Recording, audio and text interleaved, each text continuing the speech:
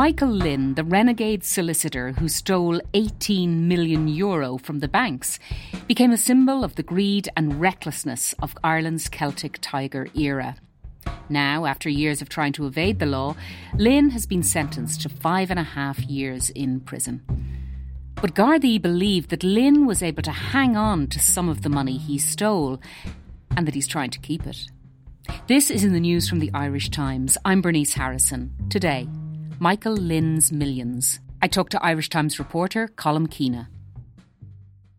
In the early 2000s, in the Celtic Tiger era, as we now call it, solicitor Michael Lynn became rich through property, I was going to say deals, but it's in fact property fraud. How did he make his fortune and how did it all unravel?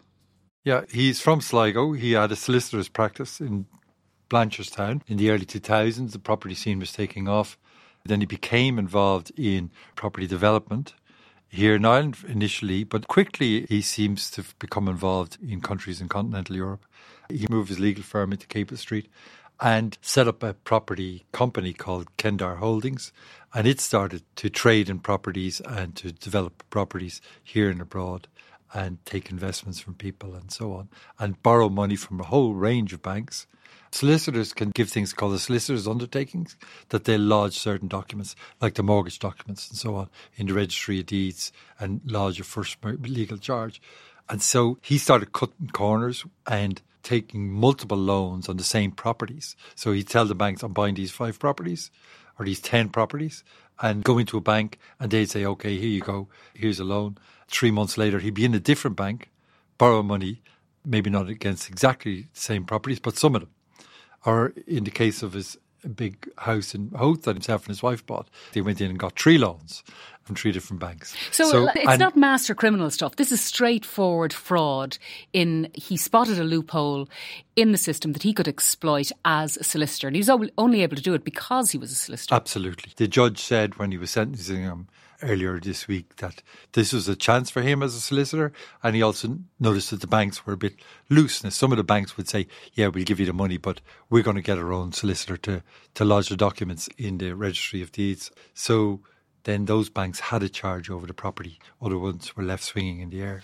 So this was all back in 2006, or around that time, the height of the property boom. How did it all unravel for Michael Lynn? Well, first of all, people noticed something was going wrong with his dealings in his legal firm, and the Law Society began to investigate, and then the whole thing started to unravel. The banks heard about the Law Society investigation. Everything collapsed. Plus, at the same time, the property scene was itself collapsing. So what did Michael Lynn do?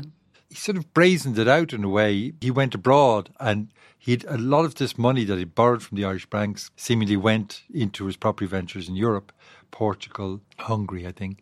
And he went over and seems to have continued to pursue property business over there. Meanwhile, the Gardaí here, he got disbarred as a lawyer.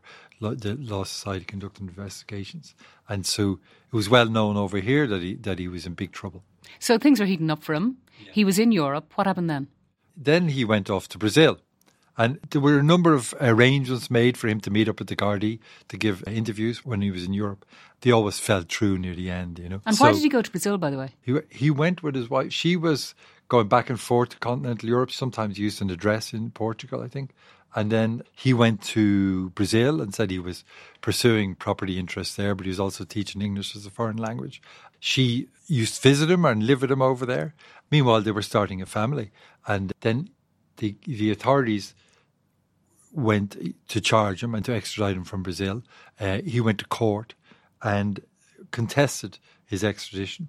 He was held in prison while this court process was going on, and the process took 4.5 years, and the prison conditions apparently were really awful. Was it a surprise to him, do you think, that he ended up in prison in Brazil, that that's what would happen when he fought the extradition? Well, I find it very hard to go inside his mind at all when you look at all that's going on and has gone on.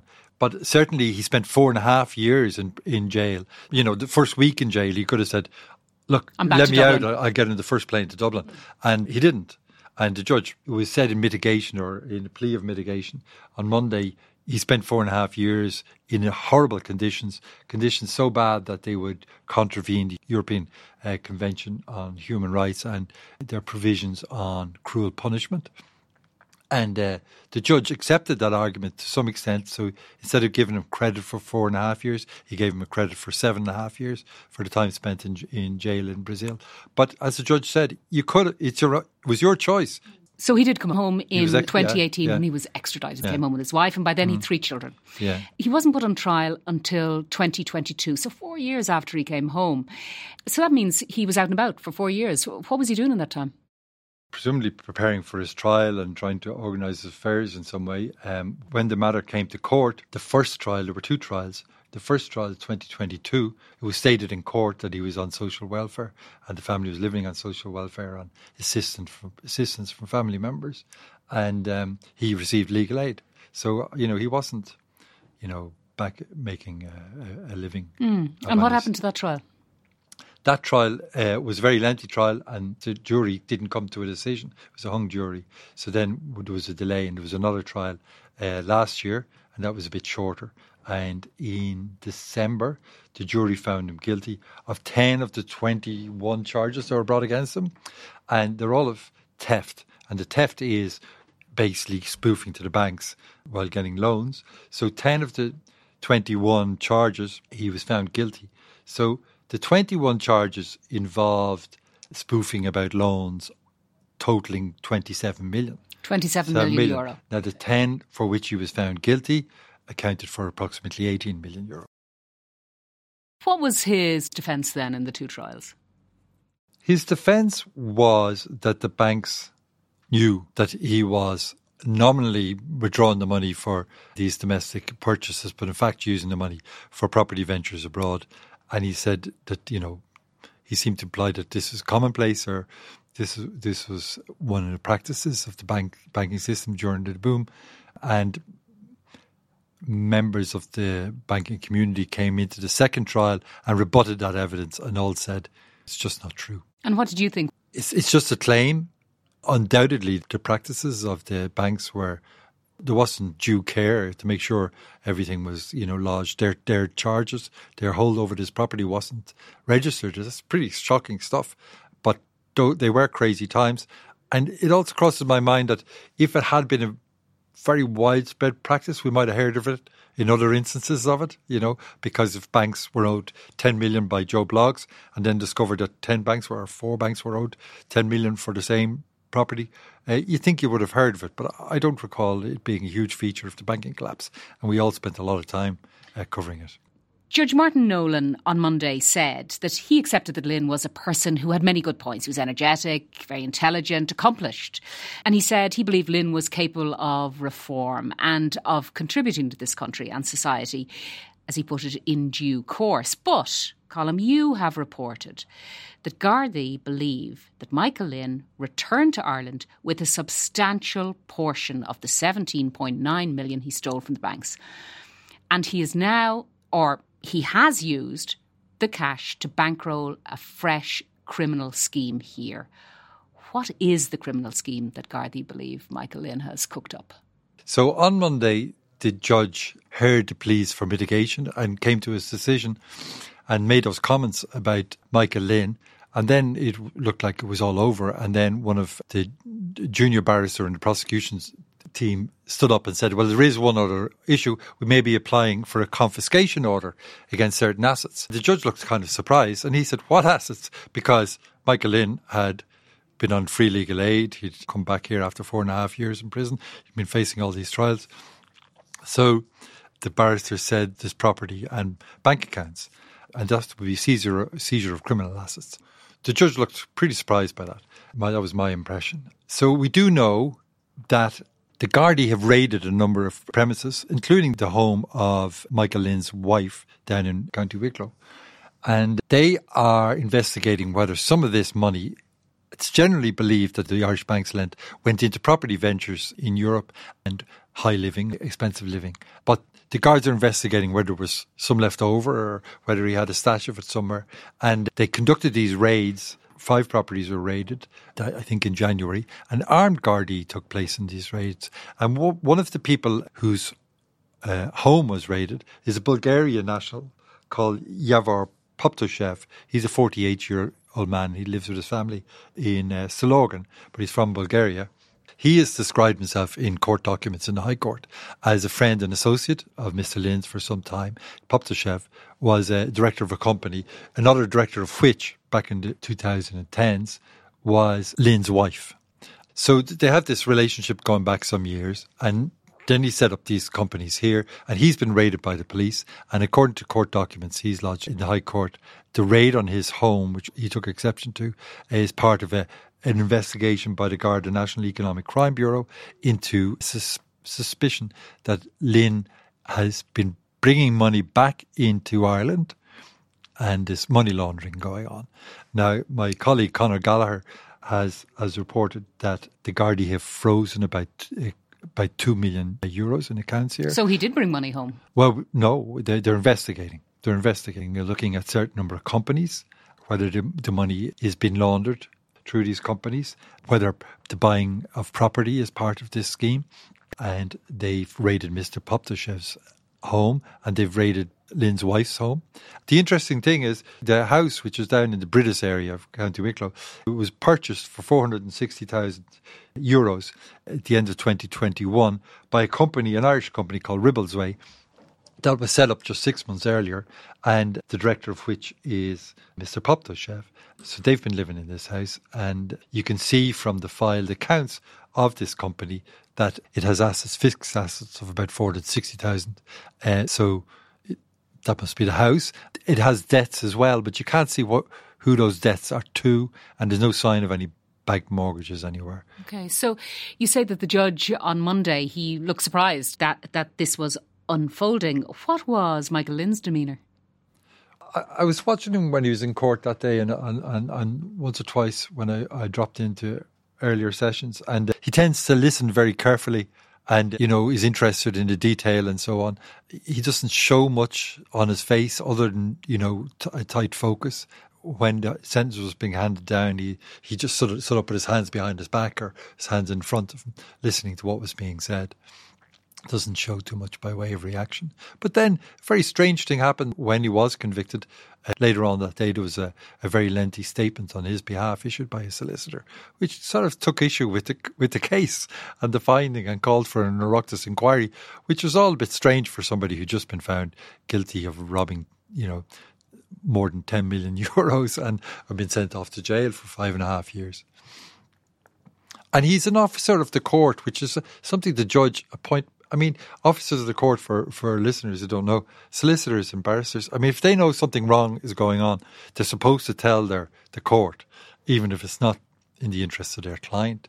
So Lynn was a solicitor, and that's why he was doing these commitments that he would lodge all these documents. He was trusted because he was a solicitor, and the judge made this point, he's really let his profession down.